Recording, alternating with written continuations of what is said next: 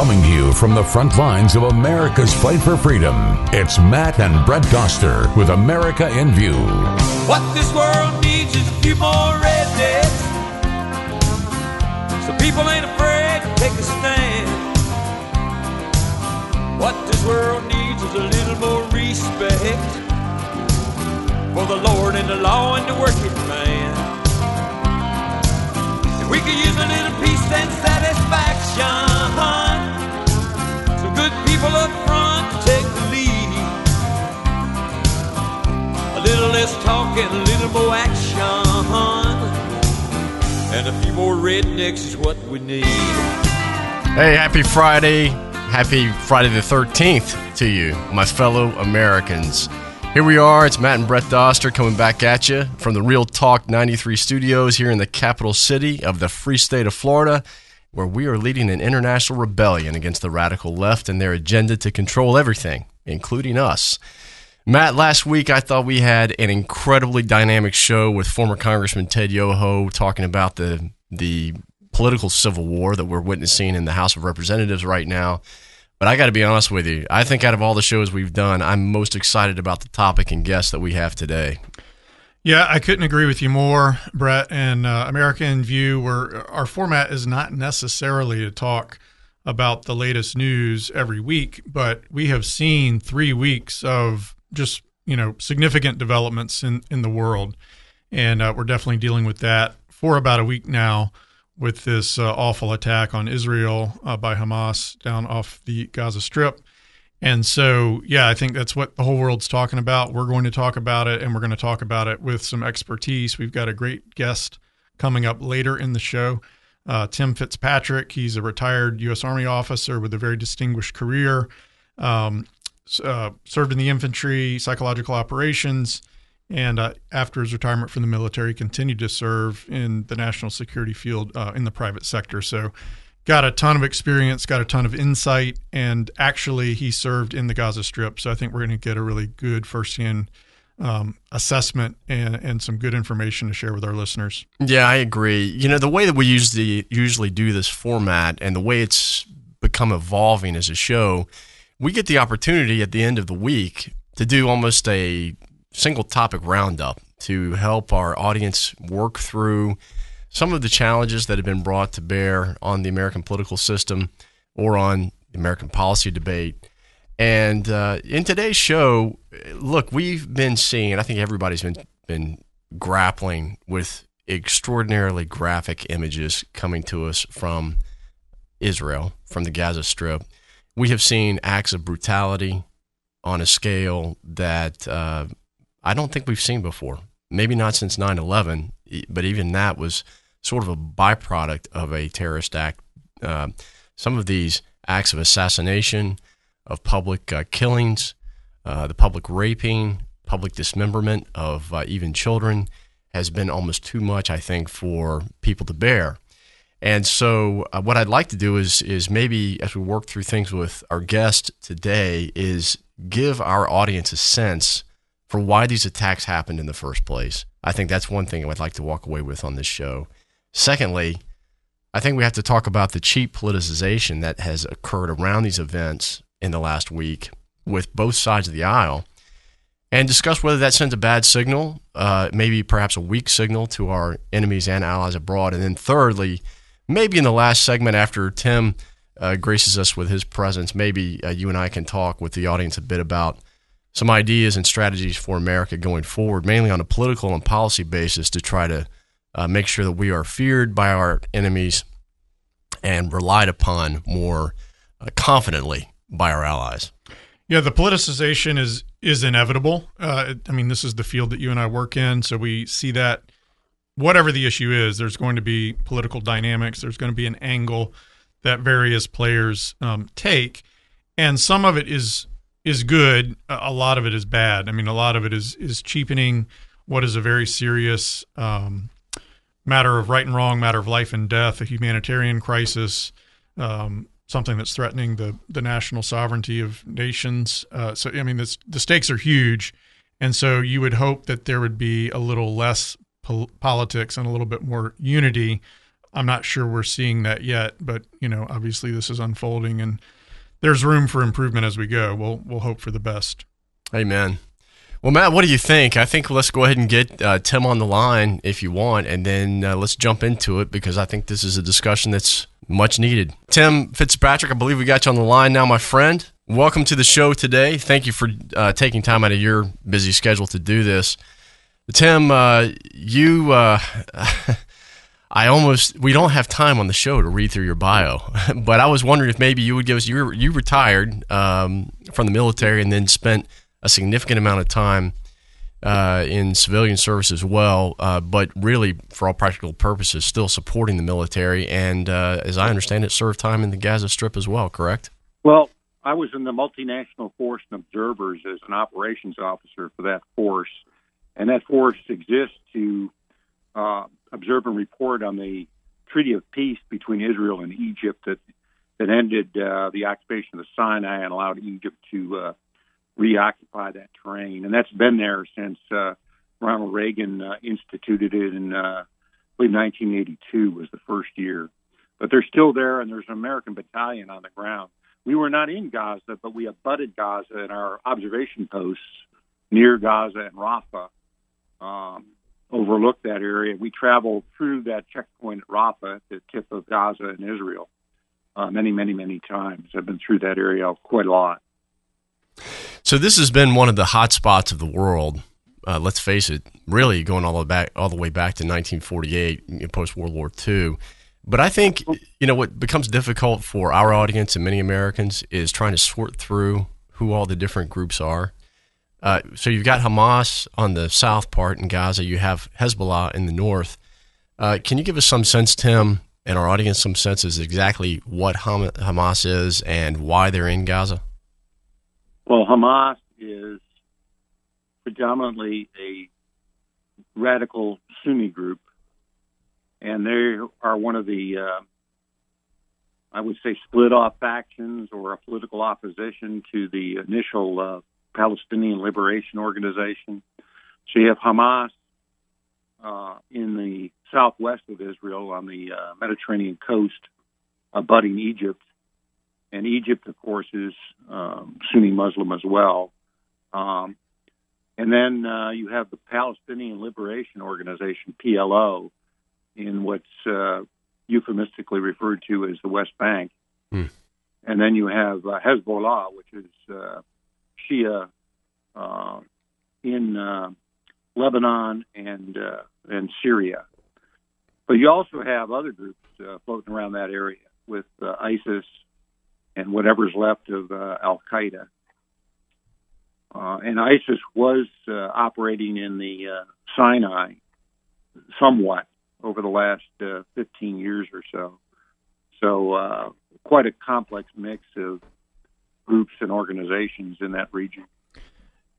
Tim, I think from our perspective, it's easy when you're an American, you sort of assume that the whole world is made up of nation states with clear leaders, clear governments, all that sort of thing, just because that's what we're used to. But there's a lot of parts of the world where that's not the case. Can you comment on that as far as this region goes? As to the extent that is there political stability or instability? Are there clear leaders? Is it kind of the law of the jungle as far as who happens to be in charge at any given time? Well, if you break it down into the different players, I think Egypt with El-Sisi is relatively stable. However, they always dance on the edge with the Muslim Brotherhood that's been suppressed by El-Sisi since the uprising that you saw in Cairo many years ago.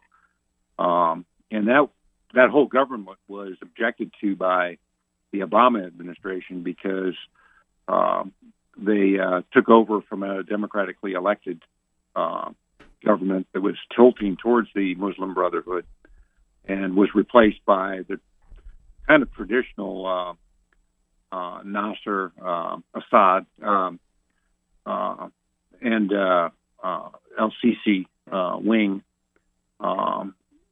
So they're stable now, but this is Friday, and we'll see after mosque prayers what happens in the streets of Cairo, if anything, and in Jerusalem, and in Damascus, and in other areas in the Middle East.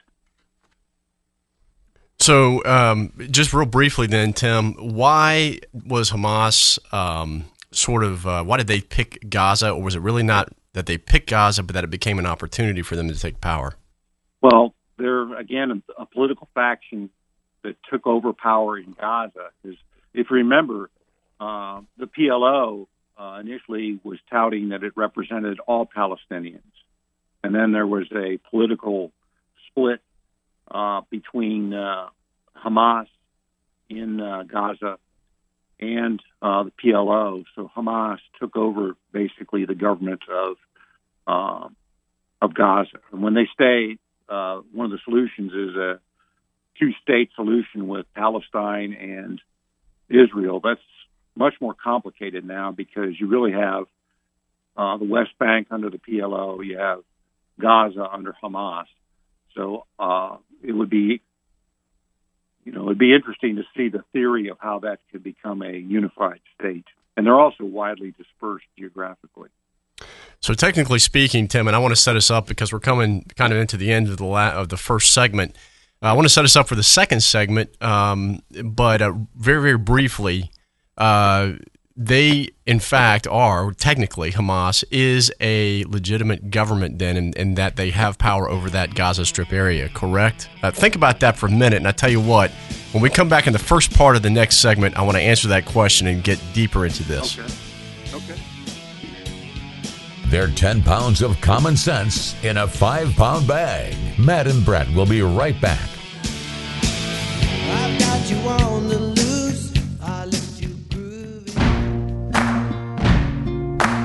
Where we still don't understand the insanity of the woke. It's Matt and Brett Doster with America in View.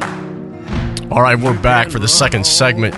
Very informative first segment today as we are talking with Tim Fitzpatrick, who is a retired major in the United States Army, but has a post-military record, even with a civilian record supporting the military, particularly in the Middle Eastern theater, has a resume a mile long and has given us some perspective here on the events that we've witnessed in Israel over the last week. Tim, great to have you back on for the second segment. So just picking up on that question I was leaving you with, it is true then that we can think of Hamas governing Gaza legitimately, that they are the legitimate government for the Gaza Strip. Is that correct? Well, it depends on how you view legitimacy. They're certainly the popular political movement within Gaza and have taken over the government of Gaza, somewhat with the will of the people, but also through their tactics of terror and intimidation. And so if you read up on this, there was, I guess, an election maybe around 2007 when Hamas first came in. Is it correct for us to think of this like representative government, popular government, or is it the sort of thing where once they get in power, they just kind of hold on to it? Well, I think if you talk to the average person in Gaza, they probably look at Hamas as their legitimate government. But in the same manner in which you see that imposed in other states, so they rule with the will of the people, but also use the people to promulgate their will. Yeah, that makes sense. So right now, whether they're legitimate or not, they're the ones in power. They have executed this terrorist operation, what I'm calling a terrorist operation. I guess in their minds it's a military operation against Israel, but in my view it's a terrorist operation.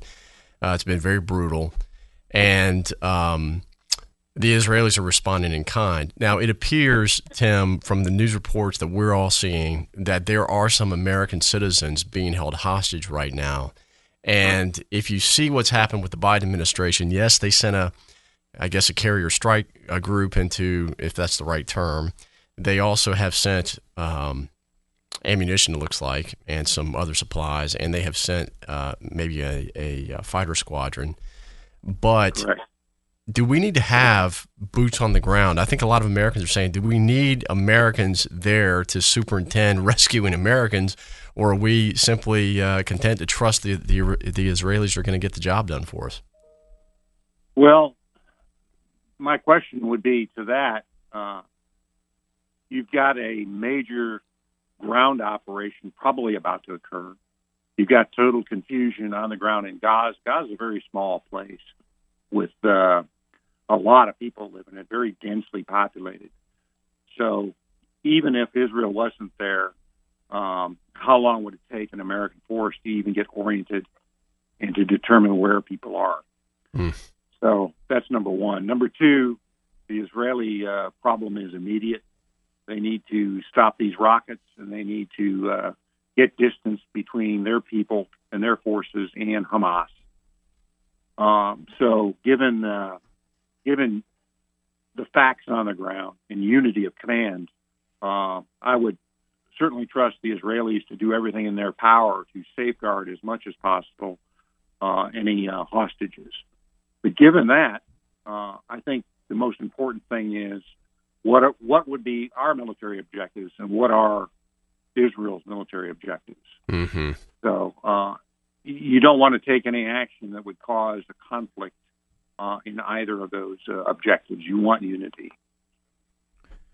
And Tim, you said, how long would it take, even if it were wise, how long would it take U.S. forces to get into position? Are we talking like weeks, months? What would you, if you were going to ballpark that time frame? What are we talking? Well, again, what are the military objectives? Are you talking about a non-combatant evacuation operation? If you remember, in 2006, I believe it was 2006, we conducted a NEO in Lebanon to evacuate American citizens, and we've done that routinely as these things have occurred in the Middle East.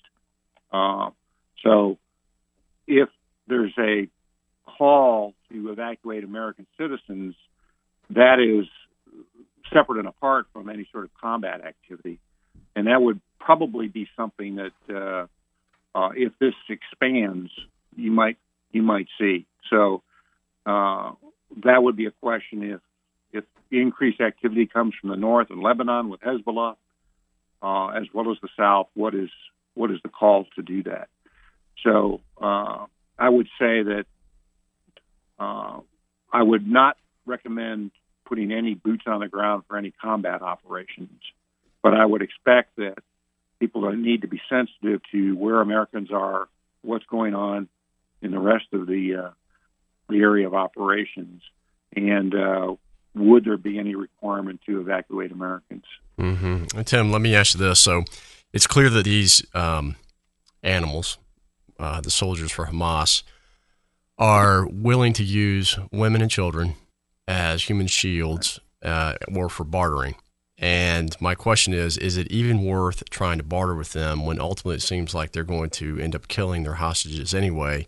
Or do you just pursue a path of total annihilation? Well, I don't know what total annihilation means. That's a very ugly term. I think the Israelis have traditionally conducted, and you've seen this before in other incursions, and particularly in the 2006-7 timeframe, I believe, and other operations. The Israelis will be very, very methodical, and they're very sensitive to trying to comply with the rule of and the law of warfare, and to conduct military operations against combatants. Mm-hmm. They will attempt, I believe, one of their announced objectives is to crush Hamas. So that could be very, very ugly. And that's complicated by, as you stated, Hamas's policy of using their people as human shields. But also, where's everybody in Gaza going to go? Right.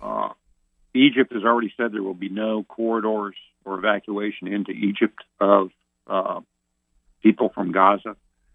So basically you have everybody in Gaza under the gunpoint of Hamas with their backs to the sea. So I think any Israeli ground operation will be very, very methodical, probably very, very slow, and probably very attuned to maintaining their legitimacy as a lawful government conducting lawful operations. Yeah, we saw that in a post by the Israel Defense Force, which we actually posted on our social media account earlier today, but a very clear and kind of methodical warning to the civilians of Gaza to evacuate the north, to evacuate Gaza City and go south of the river. And they took pains as they were putting it out to show that it had been communicated with full warning, with a lot of clarity. And the officer who was making the statement had a phrase, something like, in direct contrast to the sort of behavior that Hamas has had toward Israel. So I agree with you there, Tim, that they're taking pains to make that clear. Any commentary on that? I think they're doing. They did an excellent job, a fairly good job of communicating in the 2006-07 time frame. I think you're seeing a marked effort to do that, and in contrast to what you saw happen inside Israel itself, they're trying to make sure that they follow the rule of war, which is very difficult. That's why you will see slow and methodical in order to not go in the heat and passion inflicted by that massacre inside of Israel. So you will see, I think, that unfold over the next few days. So, Tim, that's I think we're getting into an area that I'd like to explore further in the next segment. So we're going to hold you over. This has been very interesting. But in the third segment, we're going to have Tim Fitzpatrick, expert on military ops in the Middle East. That's how I'm going to describe you now. I want to talk in the next segment about the role of other nations, Egypt, Saudi Arabia, Turkey, and Iran. Don't go anywhere. America in View will be right back.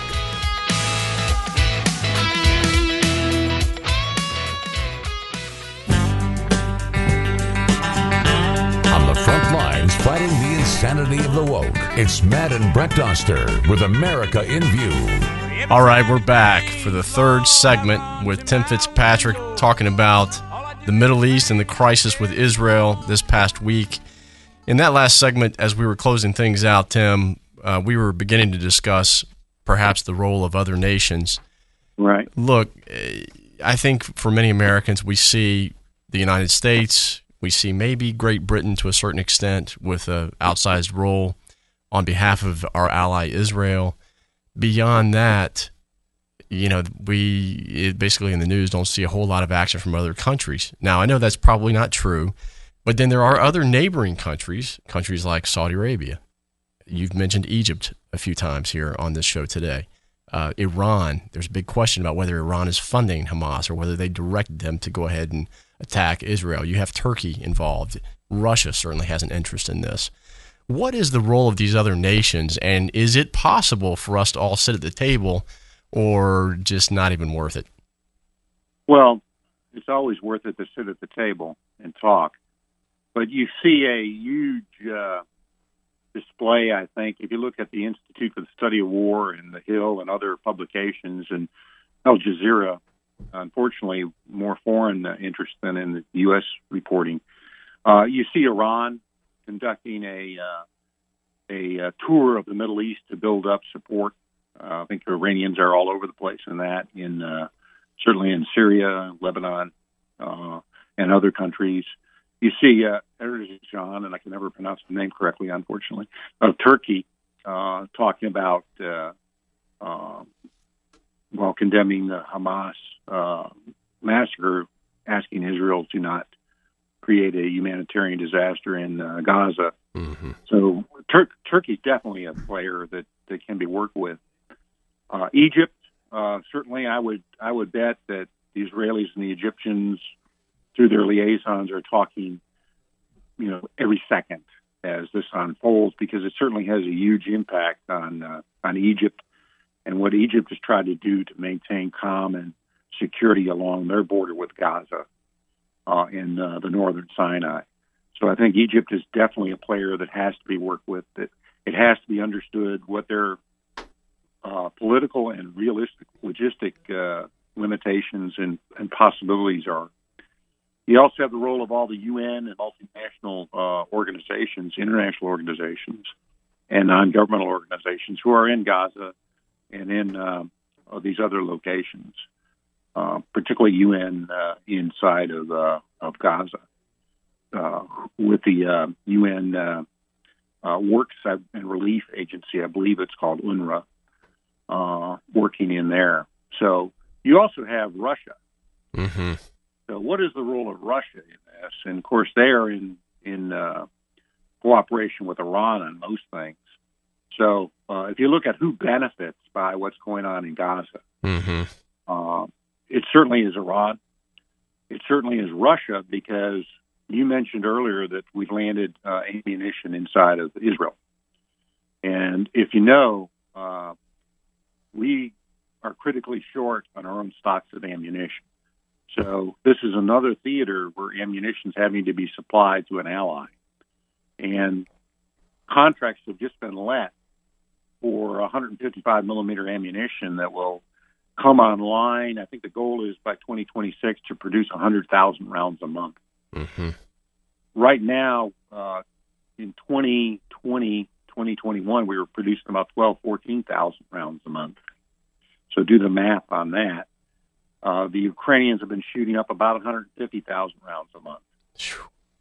So the Israelis use that same. It's the standard ammunition across the world.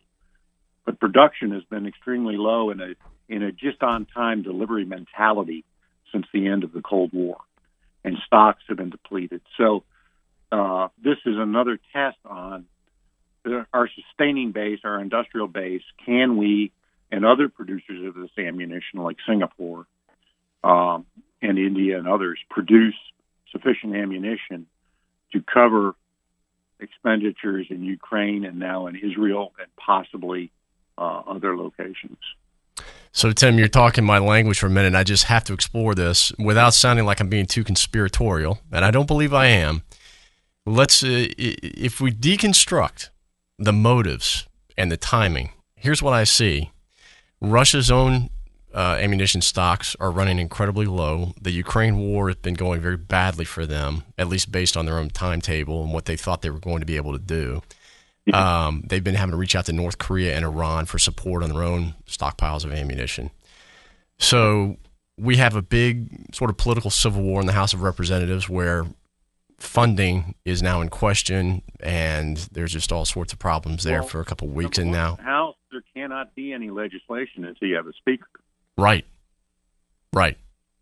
And I presume funding requests as well. So my question is, did Putin basically call up the Iranians? Is it plausible that he called up the Iranians and said, hey, call your boys with Hamas, give them the order that now's the time because we need a diversion. The United States is going to react significantly to the Israeli crisis, and that's going to give us an opportunity to strike in Ukraine. And I noticed in reading the Institute of the Study of War's website last night that they have now started a significant counteroffensive near Bakhmut, which is one of the hotspots over in Ukraine.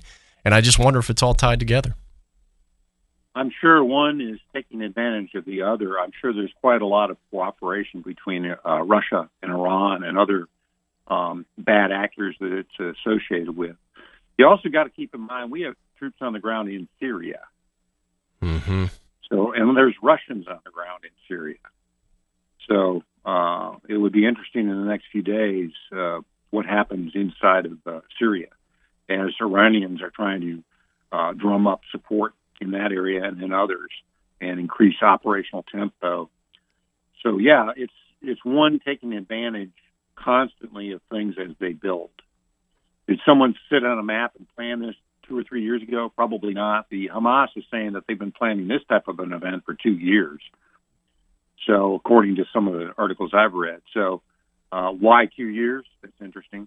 And I think what they saw in the evacuation of Afghanistan, that disaster, what they saw in President Biden's approach to offering Zelensky a ride when Zelensky said, no, give me ammunition, which kind of shocked Biden. Mm-hmm. So you see clearly a demonstrated flight rather than fight mentality, and you see political instability supposedly political instability in our legislature, in the House and Senate. So, it is pretty obvious that there is a not united, weak West, and I'm not just saying the United States. I'm saying across NATO and the West, and you see increasing fatigue in some European countries towards Ukraine. So, yeah, I think all bad actors see an opening, and will take that opening when they can do it. Tim, what do you make of the Wall Street Journal's reporting, which is drawing a direct line between Iran and these events, versus the U.S. government's own reporting on intelligence saying we can't be sure that there's a direct link on these events? What's your opinion on that? And, are we entering a phase where journalists are getting better scoop than intelligence services? I would say it's probably pretty safe to look at not only Wall Street Journal, but even Al Jazeera and other reporting mechanisms and their commentary. I don't know I think if you take a legalistic approach, can you prove in court that Iran was behind this, would be probably what you're seeing from the administration. Mm-hmm. Because there's second and third order effects of saying absolutely they did that, because then that might require action. And in this case, what action would you take towards Iran? It's already been announced that they're going to restrict that $6 billion in funds. I believe that's in Qatar. Right. And Iran's already said, if you do that, we're going to take action against your people in the Middle East. And that means in Iraq, Syria, and elsewhere. So, I mean, that was stated the other day to some reporters, if you read some of the current reports. So what are the second and third order effects of calling out Iran right now officially?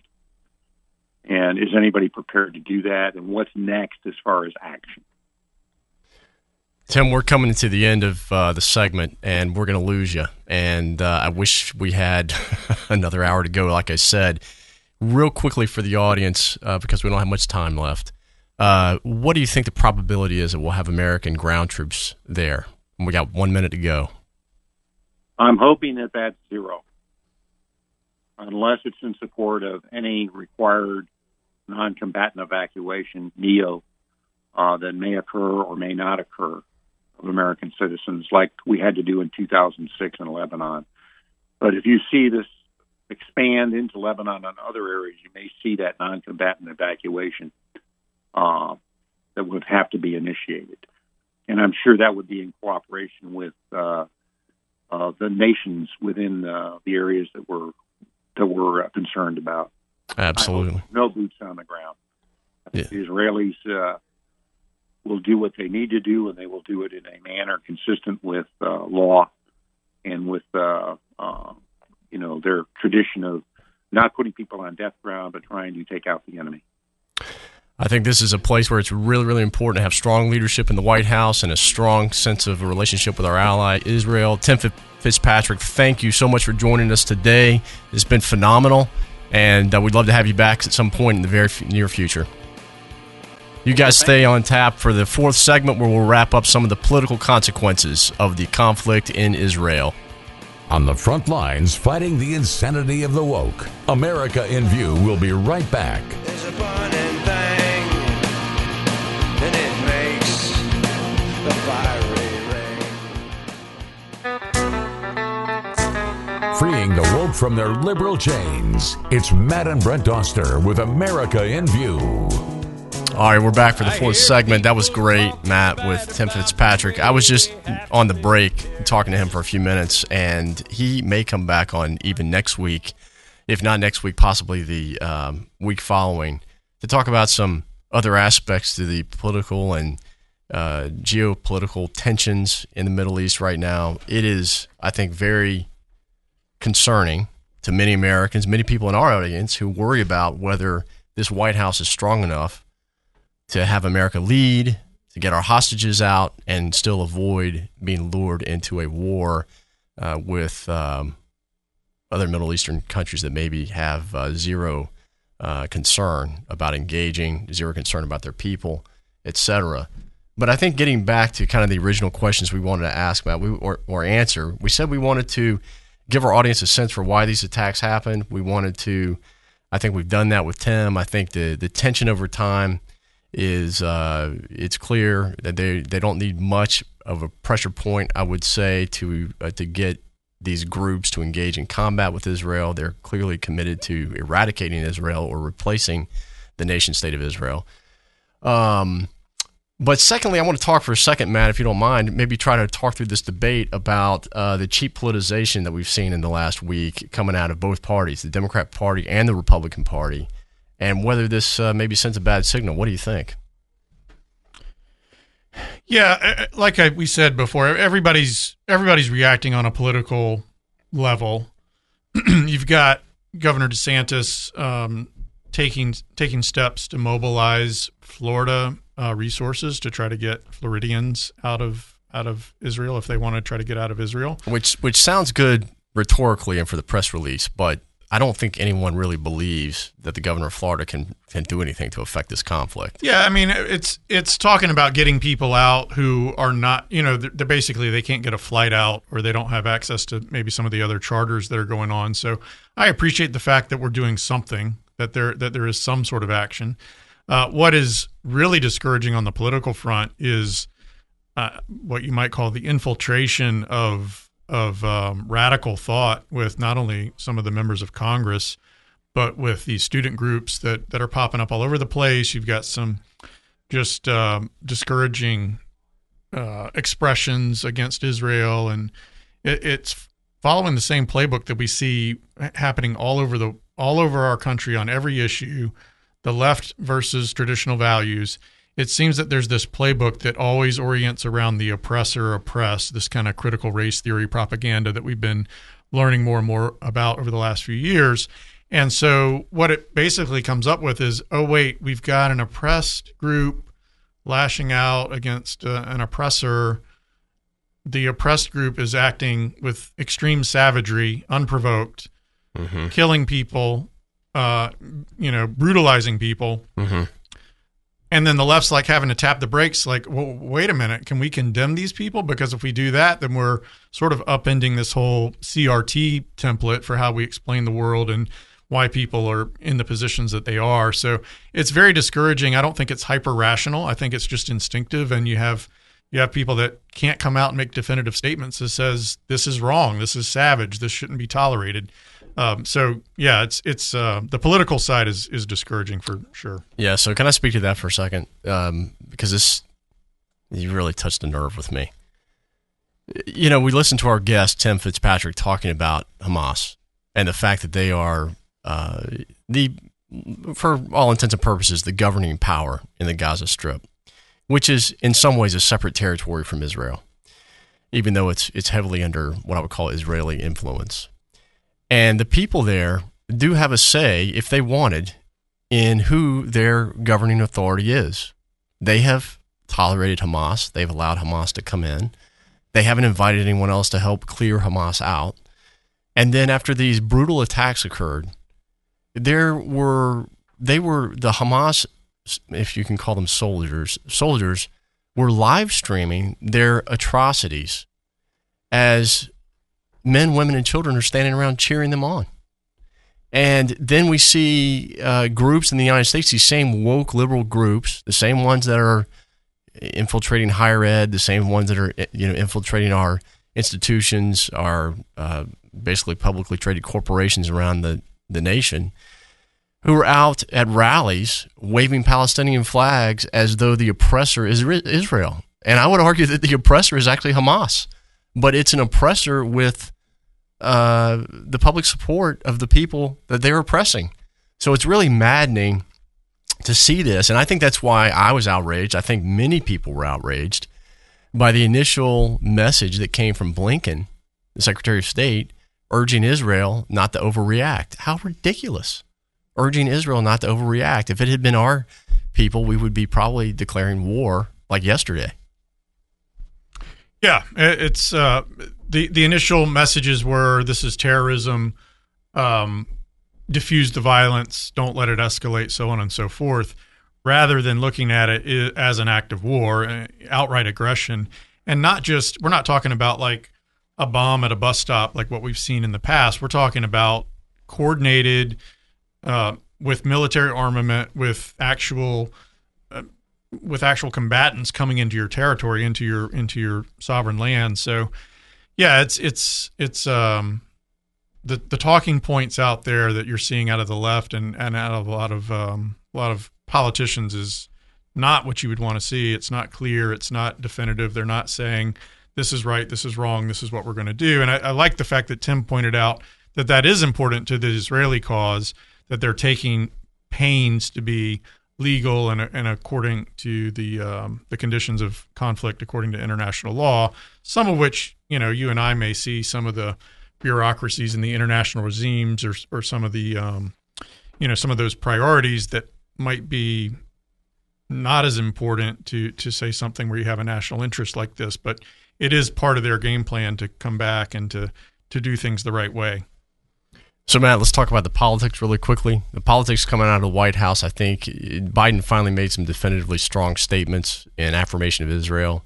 But I think overall there's the distrust that their administration is geared to deal with something like this in an appropriate way. I don't like some of the cheap shots that were taken at Trump. Look, there's other people who I think would make a great president if Trump is not the nominee, Ron DeSantis being one of them. But I think it's a mistake by the political apparatuses to sort of take cheap shots at the things he said the other night because he said Hezbollah was smart. If you look at the entire speech in its context, he wasn't praising them. He was just saying they have to be dealt with seriously.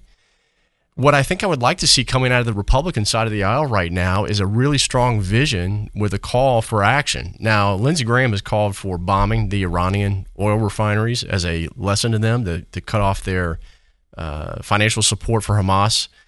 I don't know if that's the appropriate action, but I appreciate the fact that he's actually calling for some lethal action here. What are some other ideas that perhaps Republicans should be talking about? Should they be talking about building up our Navy, building up our Marine Corps and our elite team responsiveness, our ability to respond with what I would call hyper-lethal force in these instances and guarantee the safety of Americans around the world? I would rather see those types of policies coming out instead of what I would call the cheap political shots right now. Yeah, and the big question for me is what if you're an American overseas and you're taken hostage, what does the American government do for you at that point? I'm not clear what the answer is, and I think there's been a lot of muddling on that issue. We've seen in the last couple of years the U.S. do some things as far as basically bargaining for hostages or prisoners in the case of Russia and with Iran. That's something that has been frowned upon in the past. But basically, kind of what I'm interpreting it is we're not quite sure what we're going to do if you get taken hostage. We'll try to figure it out. We'll try to negotiate. We'll try to work with whoever's involved in that conflict, which is not reassuring to Americans. Matt, I'm going to close off this segment with a little bit of redneck wisdom from Theodore Roosevelt. Walk softly and carry a big stick, and adding to that, when necessary, use that stick mightily so that our enemies fear us and they fear to touch Americans abroad. Thank you so much for another great segment on America in View. We'll see you next week. Thanks for listening to America in View. For more information, go to AmericaInView.com.